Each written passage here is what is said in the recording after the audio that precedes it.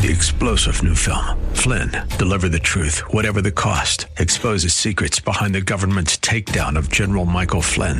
Flynn knew what the intel world had been up to. He ordered the first audit of the use of contractors. This set off alarm bells. He told the truth. He was the most dangerous person for Donald Trump to hire. They had to get rid of Flynn. Flynn, deliver the truth, whatever the cost. Available now. Watch it today. Go to salemnow.com. salemnow.com. The more righteous a person is, the more merciful they will be. The more sinful a person is, the more harsh and critical they will be. If you're around people who call themselves Christian but are harsh and critical, you can be assured that they are filled with some unrepentant sin. Verse 7 of Matthew chapter 5 says, "Blessed are the merciful, for they shall receive mercy." Pastor Leighton Sheely moves into the 5th chapter of the book of Matthew, the Beatitude chapter. And if you've missed any of the messages in this series from the book of Matthew, you can find them on the web at highlands.us. All the links to our media can be found right there on the homepage. That's highlands.us. And here's Pastor Leighton. Now, the Beatitudes call followers of Jesus to stand out and be different from those around them. And he promises that those who do will be blessed. So the question is, do we want to live a life that's blessed? I think the answer is absolutely. I assume that's why you're here today, right? We're all here today because we want to live a life that's blessed. So let's listen then to what Jesus said.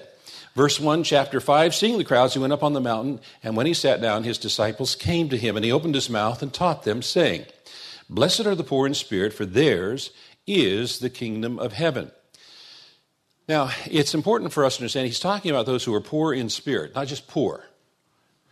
He's not talking about physical poverty. Some people think that Jesus teaches that it's blessed to be poor. There's nothing blessed about being poor. Jesus never taught that. He's talking about those who are poor in spirit. And what that means is those who recognize that they are spiritually destitute. They have nothing to bring. They have a complete dependence upon God, spiritually, for everything. Now, people who are not poor in spirit have a fundamental paradigm that, isn't God lucky I chose to be on his team? Isn't God lucky I chose to be with him? Those are people who are not poor in spirit. Those who are poor in spirit say we are blessed if God invites us and allows us to be part of his team, even though we have absolutely nothing to contribute, nothing to bring. Blessed are those who are poor in spirit. Blessed are those who mourn, for they shall be comforted. So the first has to do with recognizing our poverty apart from God's grace. And the second refers to mourning for sin. The first is intellectual, and the latter, the second, an emotional aspect of the same thing. You see, believers sorrow over sin, both their own sin and the sin of others. And by contrast, the people of this world take a rather light-hearted attitude towards sin, and they don't grieve over sin, and because of that, they don't repent. The Bible calls on all mankind to repent from their sins, but no one's going to repent from their sin unless they really grieve over what they have done. And so something has to happen for us to have our eyes opened and see what sin really is and what sin really does. And when that takes place, we can't do anything but mourn over sin, our own and the sins of others. Blessed are the meek, for they shall inherit the earth. Many of the Beatitudes are based on passages of the Old Testament. This one is based on Psalm 37, which says, "The meek will inherit the land and enjoy great peace." And it describes in that psalm what these people are like, these meek people. It says they don't fret because of evil men. They trust in the Lord and do good. They delight in the Lord. They're still before him and refrain from anger. And so while others are fighting over whatever they can get, these are people who are content with what God has provided for them and enjoy it.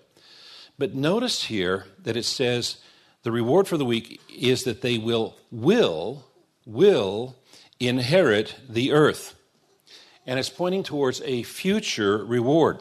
And what Jesus is describing here is the reward that we're going to get when he comes back and establishes his messianic earthly kingdom. So in the end, it's the meek, not the self-assertive, that are going to inherit the earth. Blessed are those who hunger and thirst for righteousness. Now, people have different descriptions or definitions for the word righteousness. We're talking about right standing before God, being able to stand before a God that is righteous. Blessed are those who hunger and thirst for righteousness, for they shall be satisfied. And there's a couple of thoughts that Jesus communicates in this beatitude. The first of which is that this doesn't come to everyone. It only comes to those who seek it wholeheartedly. And the second is that the seeker does not fill themselves, but rather is filled with the righteousness. In other words, it's a righteousness, it's a gift from God. So really this beatitude is a challenge and a question. It's asking, how much do you desire righteousness, right standing before God?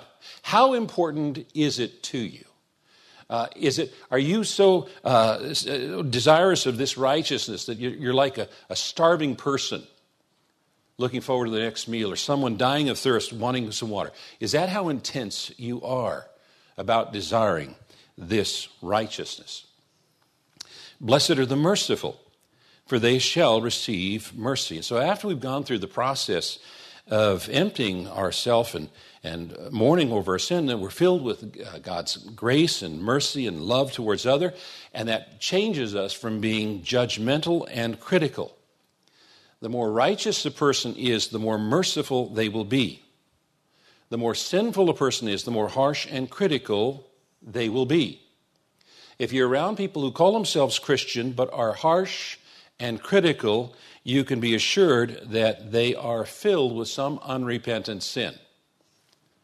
The New Testament insists that for us to be forgiven, we need to be forgiving. And for us to receive mercy, we need to be merciful towards others.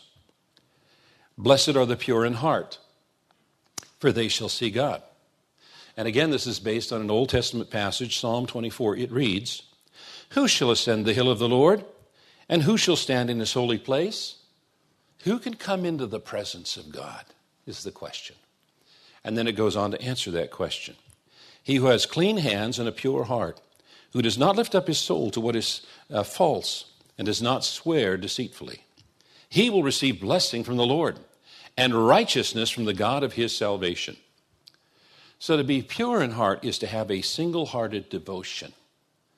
Jeremiah 29:13 says, "You will seek me and find me when you seek me with all your heart." All your heart. The problem is that many people don't seek him with all their heart. They're half-hearted about it. And such people won't see God. You're only going to see God if you're seeking him with all your heart. Blessed are the peacemakers, for they shall be called sons of God. Now, when we hear the word peace, we, in Western civilization, tend to think of an absence of conflict. But the Hebrew word shalom doesn't mean the absence of trouble. It means everything that makes for a person's highest good. It's not the absence of conflict or evil.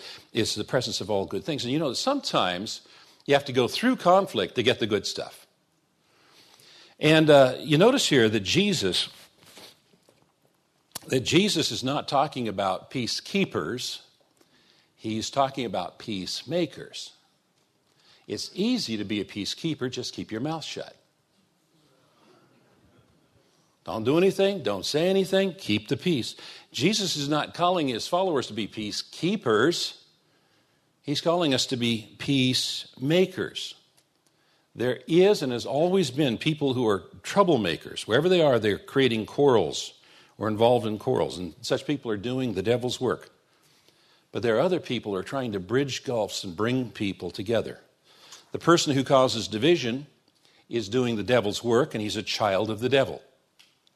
The person who is trying to bring people together and unite them is doing the Lord's work, God's work, and he'll be called a child of God because it reflects God's character. Blessed are those who are persecuted for righteousness' sake, for theirs is the kingdom of heaven. So what Jesus is saying here is if we've done the Beatitudes that he's already outlined, it's going to inevitably result in persecution. Now, why is this persecution so inevitable? Jesus gives us the answer in John chapter 15. He said, if the world hates you, remember that it hated me first. The world would love you as one of its own if you belonged to it, but you're no longer part of the world. I chose you to come out of the world, so it hates you. Do you remember what I told you? A slave is not greater than the master? Since they persecuted me, naturally they will persecute you. So if we live as Jesus calls us to live, it will produce persecution.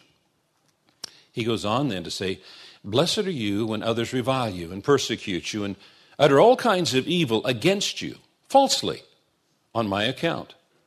Rejoice and be glad, for your reward is great in heaven. For so they persecuted the prophets who were before you. So he said, when he says on my account or for my sake, it's linking this blessing with a profession of Christian faith and a lifestyle. And this blessing is on those who are persecuted because they're identified as Christians. And persecution, Jesus says, shows we're in good company because we're among the greats, the great men and women of faith of history. And he promises that those who are persecuted for his name's sake will receive a great reward in heaven, where moth and rust do not corrupt and thieves do not break in and steal. In other words, our reward is sure and certain for all eternity. Now, when persecution comes, there can be a tendency to want to withdraw, to step back. And so what Jesus says is, don't do it. You're called to be salt and light. Do your job. You're the salt of the earth, but if salt has lost its taste, how shall its saltiness be restored? It's no longer good for anything except to be thrown out and trampled under people's feet. Now, in the ancient world, salt was valuable, and it had many functions. And one of the characteristics of salt was that it was an excellent preservative. It was what was used to preserve foods.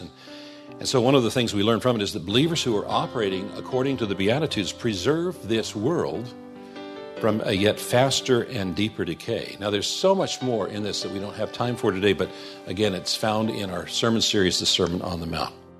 And that sermon series can be accessed when you go to highlands.us and click on the media link on the homepage.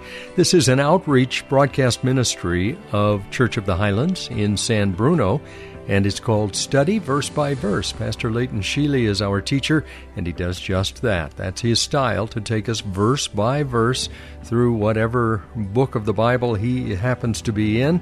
And, of course, we're in the book of Matthew today.